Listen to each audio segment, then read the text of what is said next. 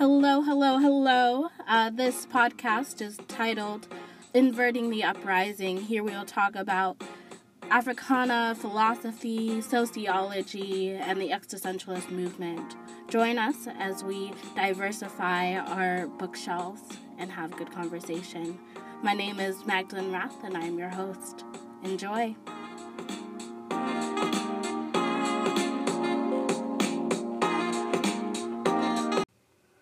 Well, I know this, and anyone who's ever tried to live knows this. So what you say about somebody else, anybody else, reveals you. What I think of you as being is dictated by my own necessities, my own psychology, my own fears and desires. I'm not describing you when I talk about you. I'm describing me. Now here in this country we've got something called a nigger. It doesn't in such terms, I beg you to remark, exist in any other country in the world. We have invented the nigger. I didn't invent him. White people invented him. I've always known, I had to know by the time I was 17 years old, what you were describing was not me, and what you were afraid of was not me. It had to be something else. You had invented it, so it had to be something you were afraid of. You invested me with it. Now, if that's so, no matter what you've done to me, I can say to you this, and I mean it. I know you can't do any more, and I got nothing to lose. And I know, and I've always known, and really always, that's part of the agony. I've always known that I'm not a nigger. But if I am not the nigger, and if it's true that your invention reveals you, then who is the nigger? I'm not the victim here. I know one thing from another. And I know I'm going to born and I'm going to be, I was born, I'm going to suffer, and I'm going to die. And the only way you get through life is to know the worst things about it. I know that a person is more important than anything else. Anything else. I learned this because I've had to learn it. But you still think, I gather, that the Negro is necessary. Well, he's unnecessary to me, so he must be necessary to you. And I give you your problem back. You're the nigger, baby. He isn't me.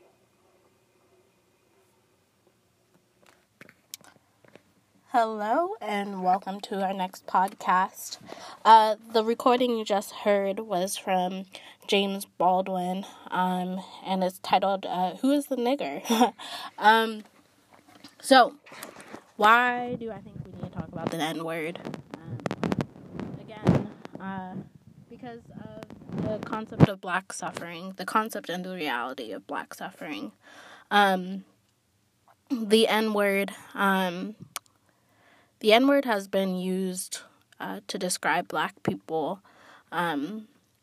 for as long as America existed. The word nigger is something that was constructed out of necessity, like Baldwin said, something that is deeply American. Not to say there aren't words to demean people or black people in other countries, but this N-word is specific to this continent, to our history.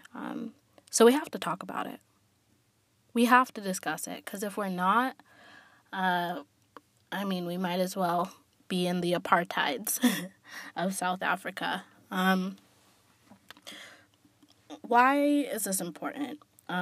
Again, because of black suffering, and because nausea talks about the concept of fear.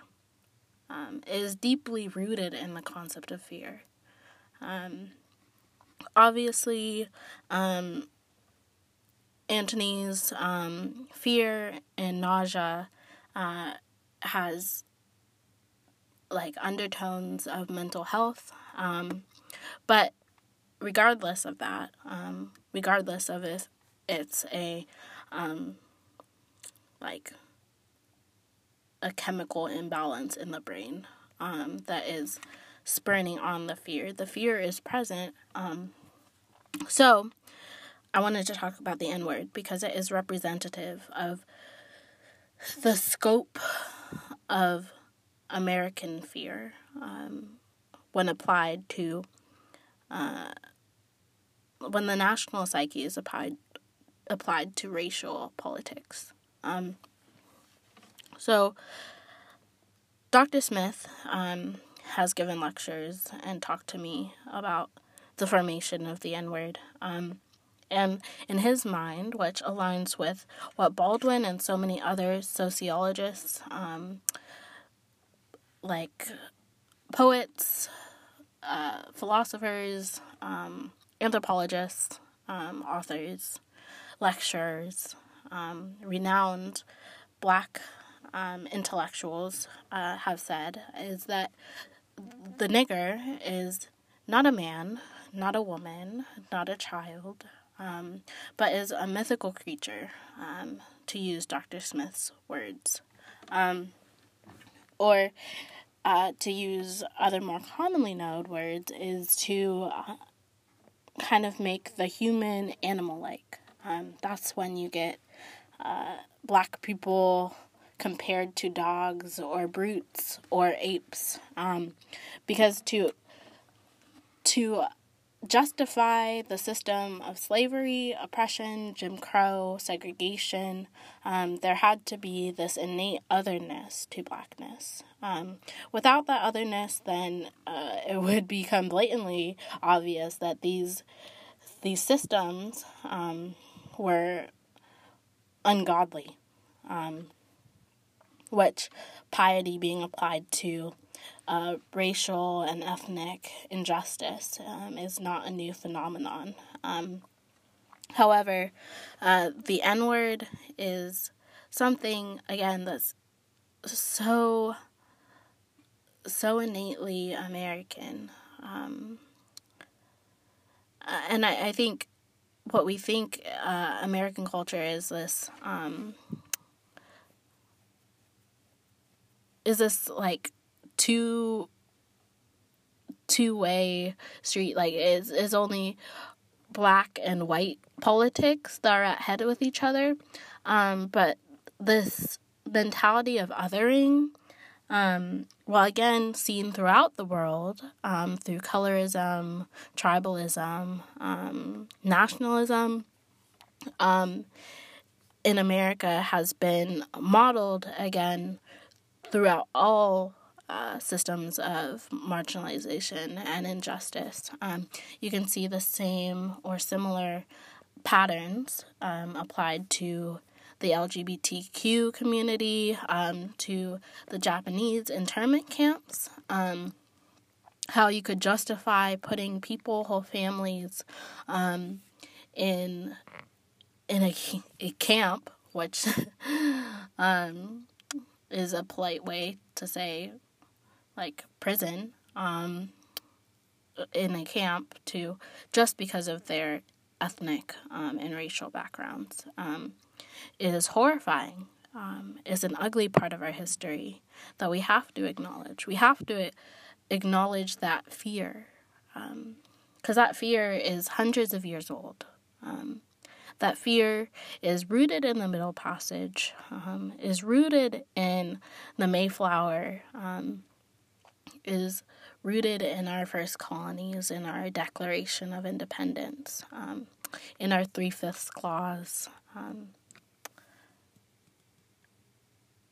To be American, to be great even, to use a political phrase, is to have to acknowledge history, is to have to take responsibility. And I think Sartre portrayed that dissonance of claiming fear, of fear being totally our own, However, America as a whole hasn't been good at that. It has been, like Baldwin said, putting their fear and fabricating a thing, in this case the nigger, and putting it on other people. However, that's not the way to go about it. That is not the way to pursue reconciliation. That is not the way to pursue a national identity. Those are my thoughts on how the N-word and Baldwin stance connects back to Sartre and the meaning of life.